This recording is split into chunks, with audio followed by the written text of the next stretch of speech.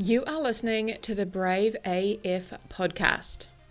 This is the place where we talk about what it takes to live a bold, brave, and badass life, which of course is the mindset behind it all. You're in the right place if you want to give fewer fucks about what other people think, quit the procrastination, stop the people pleasing, and release your tight grip on perfection. I know a thing or two about all of it. I am your host, certified life coach and rebel, Zena Jones. And I am on a mission to help women lead brave as fuck lives whilst also having their own backs. So my friend, let's fucking go. Hello my friends, welcome back to the Brave AF podcast. Hope you have had a brave week. So today we're talking about how to handle criticism, and I was having a conversation with someone at Toastmasters the other day about handling criticism, the criticism that we both received. So on this occasion, she had given a speech, and as part of giving a speech, and actually I'll just give you a little bit of background in case you don't know what Toastmasters is. It's all over the world, and there are clubs that you can go to learn about public speaking and practice your public speaking skills. There are a variety of different roles. You learn about how to structure a speech, how to, handle a difficult audience, do lots of different things, and you get obviously the opportunity to speak in public and overcome the fear of speaking in public that so many of us have. So hence, that's what we were both there for, and she's been going for, I guess, maybe 5 to 10 years. She's been going for a long time, very experienced speaker, and myself, I have been going, I think, about 2.5 years now. So I highly recommend it if you do want to work on overcoming your fear of public speaking. It is fantastic. And so we were both there, and we went for a coffee afterwards, and she said to me, how are you going with the criticism and the feedback that you received? And she had received some as well that she was struggling to process. So as part of the Toastmasters structure, what happens when somebody evaluates you? So they evaluate your speech, and they provide feedback based on a specific criteria that you might have. And obviously you get to choose the specific things you're working on, whether it's perhaps pausing and not being as rushed, or being more natural, or using less notes. Like, those are just some of the examples. And then there might be like more comprehensive things to look for. So there is a CRC structure that they use, which stands for commend, recommend, and commend. Meaning that, I call this a shit sandwich. You give, something that they did well, you give positive reinforcement, positive feedback, then you give a recommendation, something that they could work on to improve or take it to the next level, that kind of thing. And then you close with another positive feedback. And the idea is that you are giving them, reinforcing the good things, obviously, and highlighting what they did well, which they may or may not be aware of. But also the whole point of coming is to, improve on your skills. So you're getting some constructive feedback that you can incorporate. So what's really interesting here is, and this has been talked about many a time at our Toastmasters Club, is that there is a lot of research and a lot of studies out there that say that we need at least 3 times as much positive feedback, so 3 to 1, to balance out that one negative or constructive thing that we receive. Now, there are other studies out there that show that the balance is more of a 5 to 1 ratio. So I had to think about that, and I think for most people, it probably is closer to the 5 to 1 ratio. 5 good things to 1 not so good thing. So you decide. Either way, often the balance is pretty out of whack there.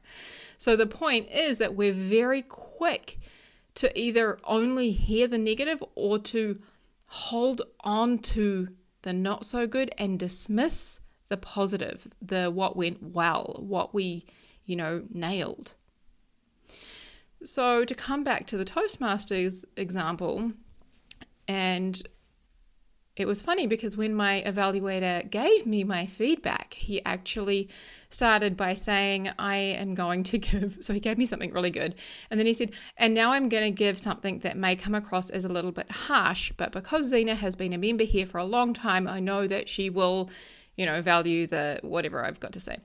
And it was funny that he said that because I braced myself in my seat. I was like, uh-oh, what is coming? But I was probably a cool cucumber because she was saying to me, how did you feel about that? How has it not bothered you? Because she was quite bothered by what she had heard and kind of struggling to think about how she could apply that. And so I said to her, it's just one person's viewpoint. And here's what I mean by that. Imagine going to a concert, and I'm going to give you an exact scenario of a concert I went to. It was Fleetwood Mac here in New Zealand, in Auckland. And you are seated off to the left of the main stage. And you're kind of up. It was like in a big kind of sporting stadium. And we were up in the stadium, kind of, I don't know what you call it, up in the side of the stadium, but we were undercover, okay? And where we were positioned, we had a great, we could see the stage, even though we were not directly front onto it. We could see the stage well because we were looking down onto the stage. And we could also see one of the screens really, really well because it was positioned towards us and there were speakers pointing towards us. Now, it started raining. And it started raining a shitload. And the people in the middle of the directly in front of the stage, right in the middle there was nothing covering them. It was open skies, absolutely torrential downpour. And the people over to the right of the stage, the rain was angled at such a direction that it was going in towards them, but it wasn't coming in towards us. It was going the other way. So we were very sheltered. So from our viewpoint, we had a great time. There was great energy. We had neat people around us. There was a lot of dancing and singing. We had an incredible experience at this concert. It was fantastic. And we went home and told everyone how good it was. But imagine being in the middle, right? Imagine you've paid probably more than we paid, and you're standing in the middle, and directly in front of you, and I've been in this position as well. It was actually an AC/DC concert. But directly in front of you is the stage, but there are really tall people in front of you, and it's kind of hard to see the stage. Your view is obstructed. Now, there are screens on the left and the right of that main stage, but they too are partially obstructed. And you're in the middle there, and it's raining, and you're getting absolutely soaked, and it's soggy, and it's messy, and you leave, and you say it wasn't great. The setup was average, and they didn't really take into account the weather. You had a different viewpoint, a different perspective, and a different opinion of the exact same thing. I also said to her, I didn't make it mean anything about me or my performance. And this is something I've got really good at doing. So this is where I see so many people go wrong, is they take constructive feedback or criticism and they make it a personal attack by how they choose to interpret it. So imagine for a moment that you're like me and you've got black hair. Okay, I've got long, black, thick, wavy hair. And somebody said to you, wow, your pink hair is just so gross. Now, I have black hair, not pink hair. And they've just said to me, my pink hair is so gross. I would not make that mean that there was something wrong with me or with my hair. I would probably make that mean that there was something wrong with them.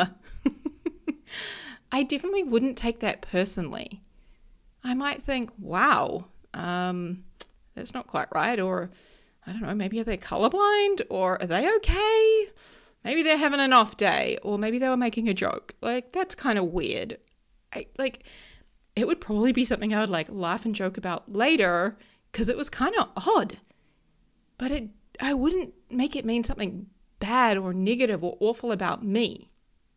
Now, if somebody said to me, and just imagine you've got like long, black, thick hair like me, right? And if somebody said, wow, your black hair is so thick and frizzy, how do you deal with that kind of hair? Now, I could think, well, that was rude. I'm doing my best.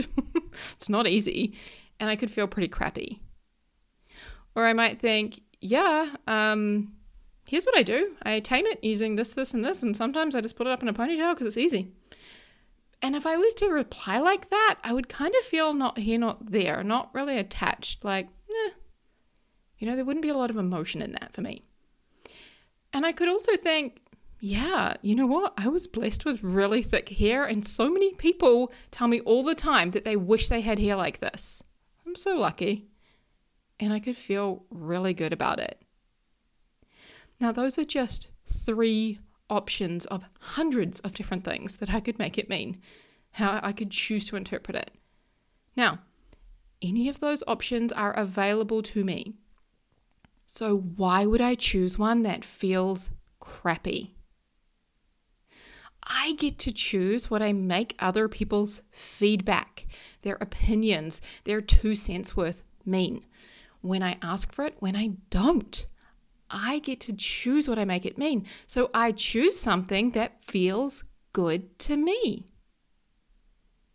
Even when, they have negative intentions, when somebody wants to hurt me, right? Or perhaps they just don't like something I said, or they don't agree with it and they choose to tell me. I still have the ability to choose how I want to think about it, and therefore how I'm going to feel. So I always choose something that feels good to me.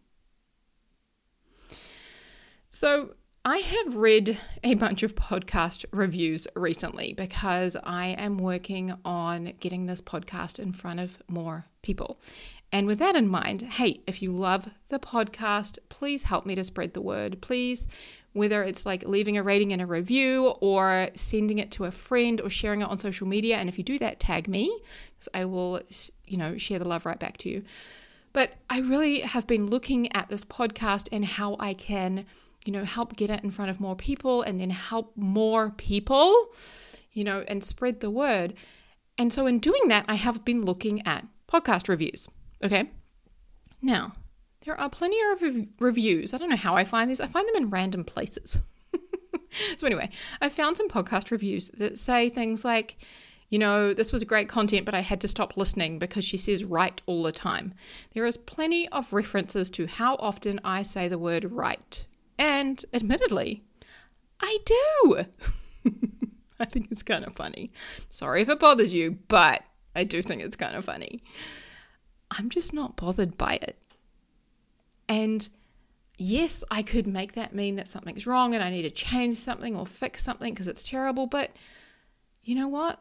The people who are annoyed by that and upset by it and have to leave, maybe a 1-star review because it pissed them off so much, that's okay. Like, they're just not my people. You know who is my person? The person who's still listening. You. Right? There are literally thousands of people who listen to this podcast every single week, and I hope to reach thousands more. But see, when I assign that kind of meaning to it, I get to feel good. I get to choose how I interpret that person's feedback or their criticism or whatever you want to call it. But I just decide to choose something that feels good to me.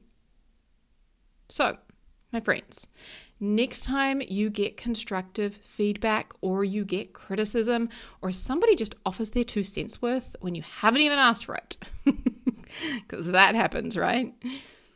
Just think about the different viewpoints available and play with different ideas of what you could choose to make it mean. Show your brain that there are many different things here that you could choose to make this mean. And then pick one that feels good for you. Okay? And if you want help doing big things this year, head on over to my website and sign up for a consult with me. All right. Huge love, my friends. Have a beautiful week. Hey friends, if you want to hang out, come find me on Instagram. I love playing over there and sharing lots of little gems. Zena.jones.coach is where you will find me. Remember, Zena is spelled with an X. Also, you can check out my website, zenajones.com, and if you would like to explore coaching and working with me one-to-one, then please do book in for a consult. I would love to chat with you.